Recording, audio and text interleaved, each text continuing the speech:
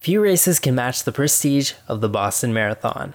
It has served as the battleground for the best of the best, the goal of almost anyone who has ever attempted the 42.2, and the race that your relatives will ask you about if you've ever shown any interest in running at all.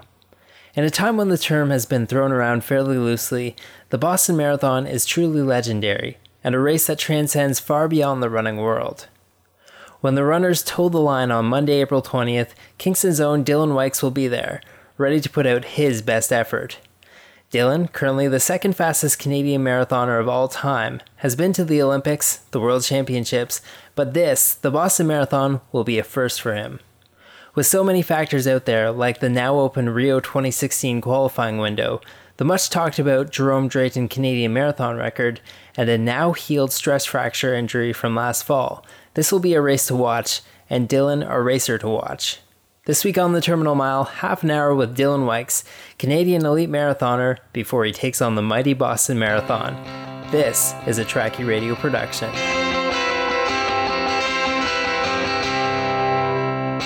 You were born in Kingston, which from all appearances now seems to be entrenched in running culture, whether it be the physical team and the cross-country nationals taking place there for the next 4 years. Talk to me about your experience growing up there. What got you into running and what kept you interested? Yeah, it was, physical wasn't established in Kingston when I was growing up, but I was just interested in doing all sports when I was in elementary school and got into cross country that way. And then there was a pretty good track club, a couple of different track clubs, but one that was run by Dave Grant, who ended up being my high school coach. And so I just trained with that club kind of from grade 7 or 8 on and just got into it. And it was great because there was always good kids in the club, whether when I was in elementary school or in high school, that were kind of a few steps ahead of me, a few years older than me, that I would always chase. And they just kind of kept me motivated and made me realize that you could work harder and get faster.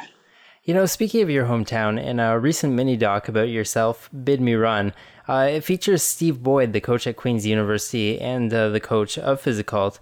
You're living out in BC now. He's still in Kingston. What role does he play in your running? And is there anyone else from Kingston who you still draw from in your training? Yeah, so Steve was my coach for a number of years, from about 2005, after I graduated from university, until 2010 or so, when I moved out here to be coached by Richard Lee. But Steve was a big part of me getting into road racing and into the marathon. So I still talk to Steve, every now and again. He's a wealth of knowledge, and he's a good guy to be able to talk to, just as a sounding board for different things. Now, if I'm not mistaken, you didn't initially have your focus on the marathon. What made you want to do the 42.2? What kind of craziness entered your head before you decided to do that? Yeah, it's funny. My transition towards the marathon was kind of not really a natural progression in terms of running. I was still running post-collegiately, but living in the States, in Providence, Rhode Island, where I'd gone to university, and working a full-time job. So trying to run the summer track season and going over to Europe and stuff like that just never really worked for me, and I was never committed enough to do it. Looking back in hindsight, I realized I wasn't committed enough to do it, but that kind of pushed me towards doing road races in the New England area. And then I just kind of really enjoyed doing those road races, and I went from running 5Ks and 10Ks to eventually saying, maybe I'll do a half. And then after doing 2 or 3 halves that went okay, I decided I wanted to do a marathon, and that was in 2007. So the 2008 Olympics were on the horizon, and that was the big goal at that point. Didn't happen, but it was what it was. Well, you mentioned 2007, 2008, and that goes hand in hand with Rotterdam, with your debut when you went 2:15:16, which is that's a pretty solid time, especially for a debut. What lessons did you take away from that race? Yeah. I mean, it was a good run. Going into that race, my goal was to run 2:14. So there was like a rising star standard that Athletics Canada had at that point. If you were of a certain age and hadn't made a major team before, and you ran 2:14, you might get a spot. So that was the goal. And I trained really well, and I was really naive. But I think at the same time, being coached by Steve Boyd, he had me well prepared. So I went out really hard in that race. I think I went out in 66 flat or so. And so, I just kind of, I think I learned in that race to put yourself out there and not to have any regrets at the end of the day, because, maybe if I ran a smarter race, I would have run that 2:14, because I think I was in shape to do it. But at the end of the day, I did what I did, and it was it was good to come away with a 2:15. So are you endorsing the Rob Watson fade from the front? Yeah, I've done it myself a few times, and it hasn't turned out too well. But it's hard to say in the marathon. I do think there's something to be said for putting some time, some money in the bank, and being a bit ahead of schedule at halfway. Now, you've been to the Olympics, placed 20th there. You also have put down the second fastest Canadian marathon time of all time with a 2:10:47 in Rotterdam, and you've raced in the World Championships. So you have a few to choose from. What would you say that your best marathon has been so far? Yeah, I think my run in Rotterdam was probably my best performance. The 20th in the Olympics was a pretty good run, but I think I was kind of starting to fall apart a little bit in my training at that point, because I had been going strong from preparing for the Toronto Marathon in the fall of 2011, and then Rotterdam in 2012.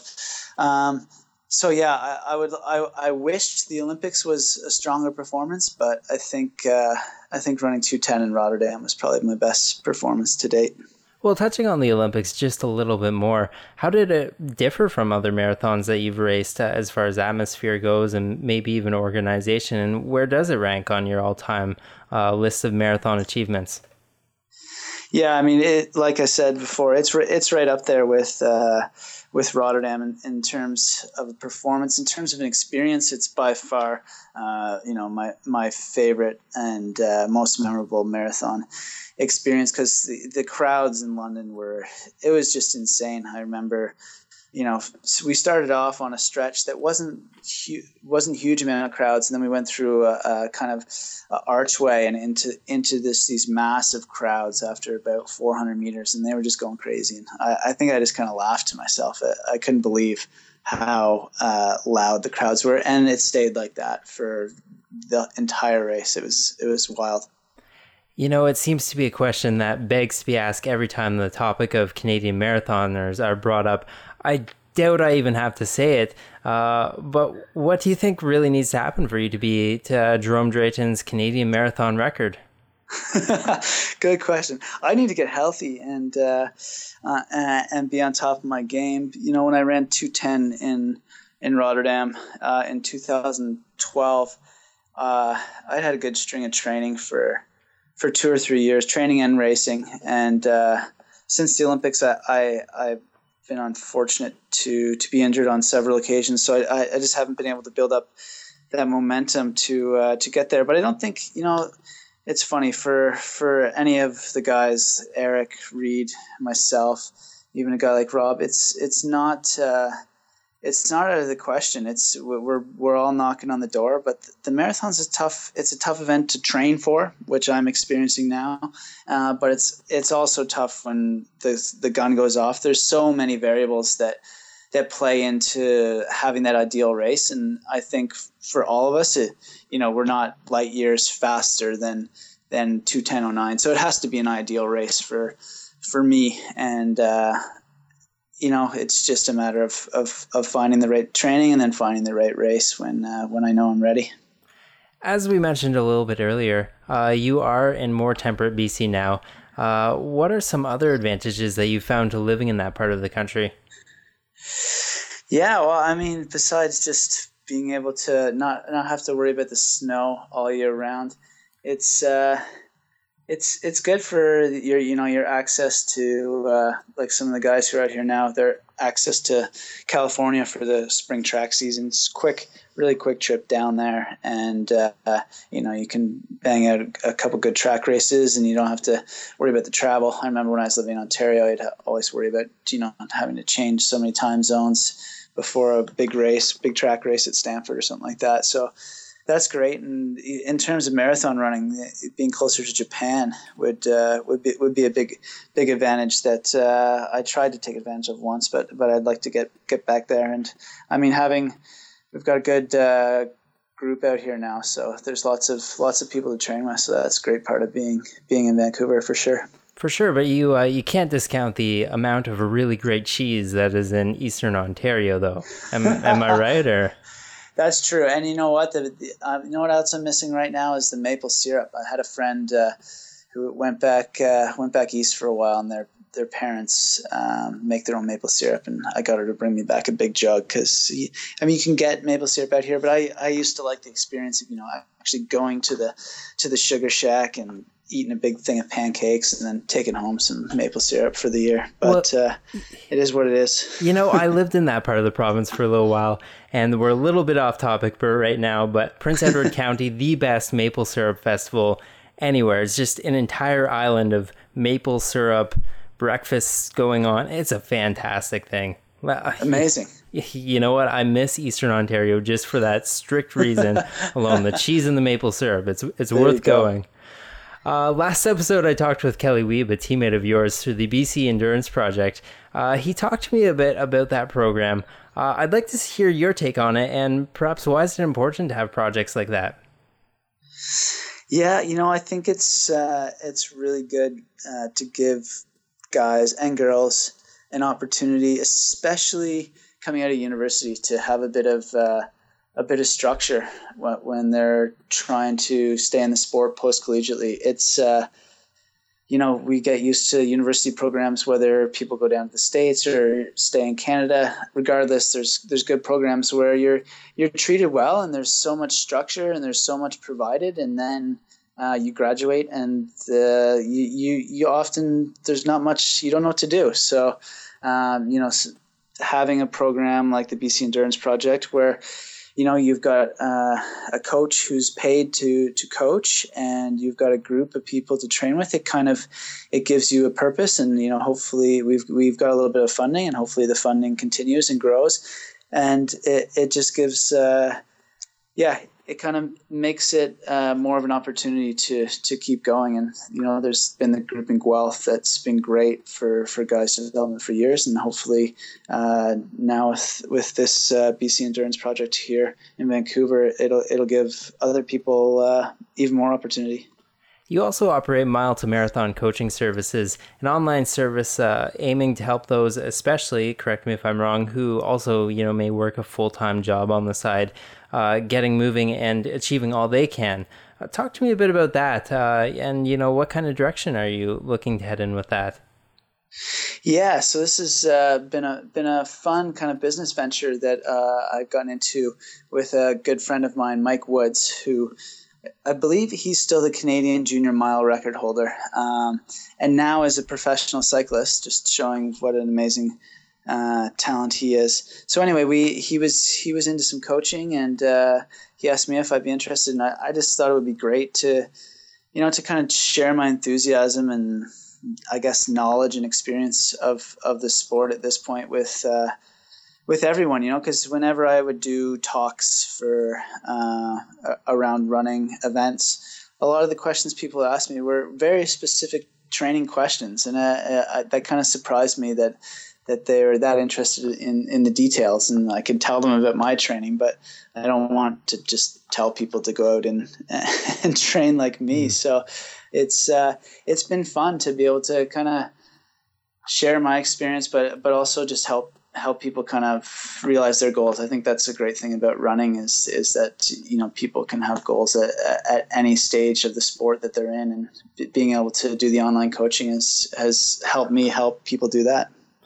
Once you're done professionally running, is that kind of the direction you want to head in as well? Maybe take that on a little more full time? Yeah, it's something that I've been thinking more and more about as I've kind of established a regular group of athletes that I coach here in Vancouver, and it's fun to have that face to face interaction. But I also have my master's degree in epidemiology, and that's still something that I'm interested in. So I'm not exactly sure, but I'd love to see the coaching business keep growing for sure. You mentioned on your website that part of the advantage to your service is that you have really good time management skills. You mentioned earlier that you worked a full-time job in the lead up to that debut marathon, and well, now you're a dad as well. How did you find time to manage all those things, and how do you still find time to manage all those things in your training? That's that's a good question. I feel like life working 40 hours a week was easier than life as a dad now. But yeah, it's just like I always found when I was working full time and training for the marathon, it was really, you just had to be diligent with scheduling your days, and that was a little more predictable than now being a dad, where maybe baby doesn't want to go down for a nap when you want her to, but it's something that you battle with, and hey, there's lots of parents out there that are successful athletes, so it's all good. The Terminal Mile presents interval sessions. 10 quick questions with 10 quick answers. Are you a music in sort of guy on long runs? Yeah, I do. I listen to my iPod when I'm on long runs. Just as a bonus question, who do you listen to the most? Oh, probably right now a band called Churches. I don't know if you've heard of them, but Scottish band, kind of, I don't know, electronic, kind of alternative rock mix. So it's good. It's good stuff. Keeps you going. What's your favorite shoe to train in? The Mizuno Wave Sayonara. Website that you spend too much time on? Oh, probably Let'sRun.com. Favorite runner of all time, past or present? Favorite runner of all time? That's a good question. You know what? I think I'm going to go with Haile Gebrselassie. When I was a kid growing up, he was doing his thing on the track, and that was pretty exciting. Race that you're most proud of? Probably running 2:10:47 in Rotterdam in 2012. Are you a dog person or a cat person? I don't have either as a pet, but I would more so be a dog person. I could see myself one day having a dog, running with the dog. What's your favorite running movie? Ooh, tough one. Most recently I saw Transcend, and that was really good. Props to Mike Del Monte and those guys. So I'm gonna go with that. Favorite race distance? Every time I run a marathon, I'm like, geez, why am I doing this? So I'm gonna go with the half marathon. Preferred career choice post running? Well, I have a master's degree in epidemiology, so I could see myself after all this running is said and done, shifting back into that and doing that long term. Favorite place to train? Probably Vancouver, where I live now. It's got some awesome trails, and it's nice, pretty good weather all year round, so it's a great place to be. With Boston going down next week, this is your first race since you got bitten by the injury bug last year. Talk to me a bit about that injury and what has it been like coming back from that? Yeah, so I had a stress fracture in my fibula last summer, and coming back from that was, I took the time off that you usually need to take for bone to heal, and I got back into decent shape kind of around November, December. And then since then, I've kind of dealt with some stuff with the hamstring that is just kind of interrupted training every now and again. But with Boston on the horizon, I'm excited to get there and have the opportunity to race there, and hopefully, on the day I can put something together that will be good, and we'll kind of get the ball rolling again for moving forward. It seems like a large part of training for the marathon is avoiding injury. We have Reed Coolset, who is back after a really nasty one this past fall as well. It seems that Eric Gillis, I've heard some things that he's playing it safe coming off an injury, And, well, Rob, he's had his fair share as well. How do you avoid being injured in your build-ups? And is that something that's always kind of on your mind? Yeah, it's funny. Up until after the Olympics, I had a good string without injury, and I didn't even think about injuries. But now, it's been an up and down few years, and yeah, it's tough to ride that. It's like a fine line that you have to ride when you're training for the marathon, and sometimes you know it's hard to know whether you've gone over the line or whether you're being too conservative in your training. You know, it's always hard. You never want to only be giving 80-90%, but I think there's times of the years where that's really necessary, and I think guys like Reed and Eric have figured that out, where they're really good at kind of cycling their training and giving themselves good periods of rest throughout the year to let their bodies recuperate, and then when their body's ready to go, they push, and when it's not, they know to back off. So it's something that's very, very hard when you're so highly motivated and when you have such big goals to learn, but it's all part of the game. Boston is a race that is steeped in so much history. For example, there's a really good piece right now on Runner's World about the 82 duel in the sun between Salazar and Beardsley. Do you have a favorite Boston Marathon that you draw inspiration from?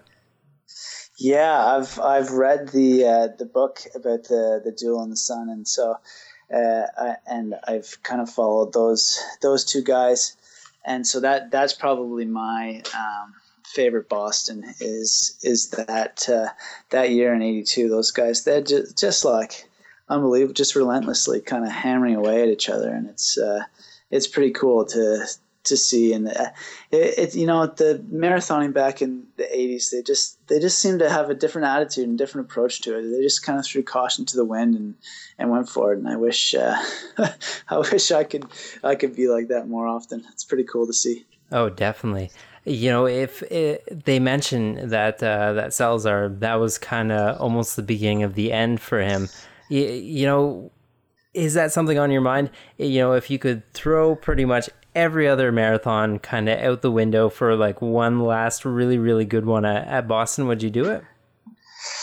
I think so. I think, you know, Boston is huge, and it's you know, it's one that I would not want to end, you know, my marathon career not having done and not having really raced up to my potential. So, you know, I would put it right up there with something that needs to be done in my career for sure. You know, it's such a legendary race that transcends far beyond the running world. Is that part of what's motivating you to run it? Is it kind of like a bucket list race for you? Oh yeah, definitely. It's on the bucket list for sure, and it's you know, it was good timing this year, and I wanted a race where I didn't really have to think about Drayton's record at all in my training or in the race. I can just go in there and compete. So it's it's exciting. When Boston is mentioned, often it's followed by mention of the Heartbreak Hill. What do you think? Is that all hype, or is that something that you've gone out of your way to almost train specifically for in this race?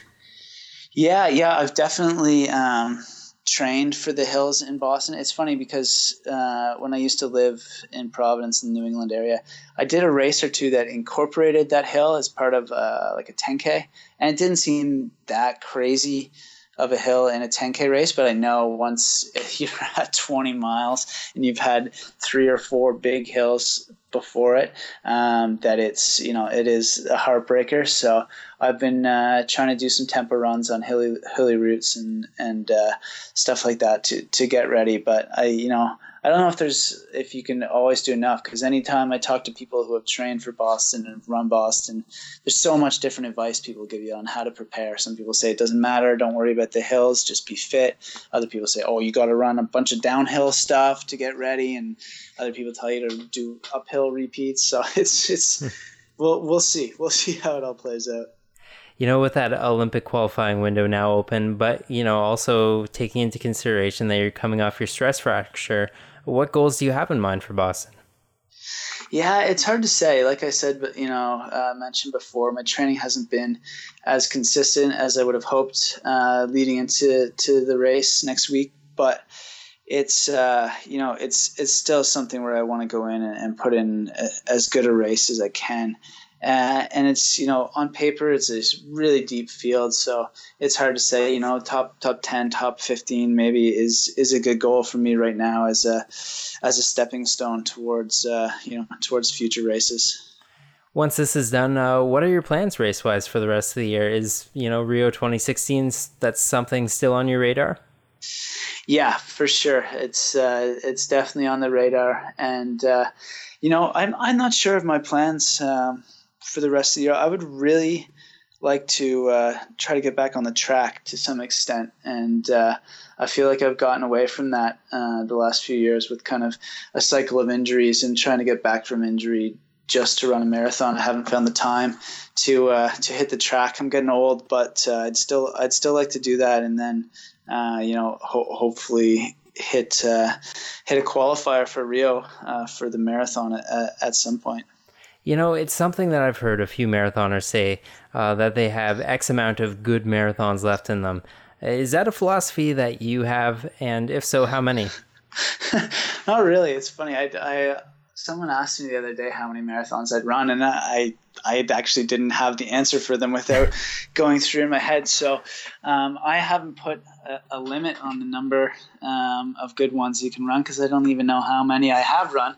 But I think if look at a guy like Meb, I'm sure 6 years ago he would have told you he'd run enough good ones, and then he's run 5 more good ones since. So it's really hard to say. And I think if you can be consistent and stay injury free and just get in a good rhythm, that I think you can just keep knocking them off. So hopefully I've got a few more left in me. I've got to have at least one to qualify for Rio, and one in Rio, and maybe a few after that. So I got to have at least four more good ones in me. You mentioned it earlier with, Boston being on your bucket list. What other marathons are on that list? Yeah, I'd love to do New York as well. New York's it's just such a historic event, and I'd love to go back to Japan and try another one there. Maybe Fukuoka or Tokyo. Those are two great races as well, and I would love to have my hand at trying to run well in a world championship marathon too. It's all the focus is always on the Olympics, and rightly so. But I'd love to get in great shape and be able to tackle a different championship marathon. Finally, touching back on that mini documentary, Bid Me Run, it's a reference to the Shakespeare quote, "Bid me run and I will strive with things impossible." What does that phrase mean to you personally? Yeah, I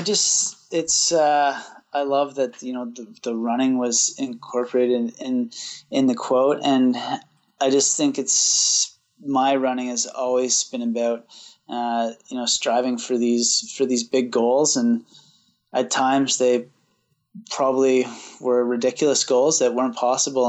But you just kind of have to believe. You have to believe in them and just set your heart to doing them and go for it. And so I think that's really how the quote resonates with me, is just believing in yourself and pushing for those big goals. Before you go, is there anyone that you'd like to mention? Any maybe companies that probably would like to be mentioned? Yeah, I mean, I've got a great team of support behind me. Running is it's a tough sport to make a go at without having good support. And I'm fortunate to have been sponsored by Mizuno since 2008, and they've been awesome to me. And Forerunners here in Vancouver, that's owned by Peter Butler. They're great at supporting me on my road along the way to hopefully another Olympics. And so, yeah, they're great. And, I'm now working with a company called North Star Organics, myself and Rob Watson. It's sports drink that that we're endorsing, and it's a great product, and it's been fun to be involved with them too. Well, thank you very much for taking the time to be on the show today. Dylan Wykes will be running the Boston Marathon next week. We'd also like to thank you for taking care of Rob Watson, making sure that he's not homeless at any time when he's in Vancouver. And of course, we bid you run. Great. Thanks so much for having me on the show. Well, that wraps up another edition of the Terminal Mile. Thanks to Dylan for taking the time to answer all my questions, and best of luck to him and every Canadian running Boston. Thanks also to Trackie for their ongoing support, and to you for listening. If you want to connect with us, you can find us on iTunes, Stitcher, TuneIn, Trackie.ca, and on Twitter at The Terminal Mile. This has been The Terminal Mile, a Trackie Radio production.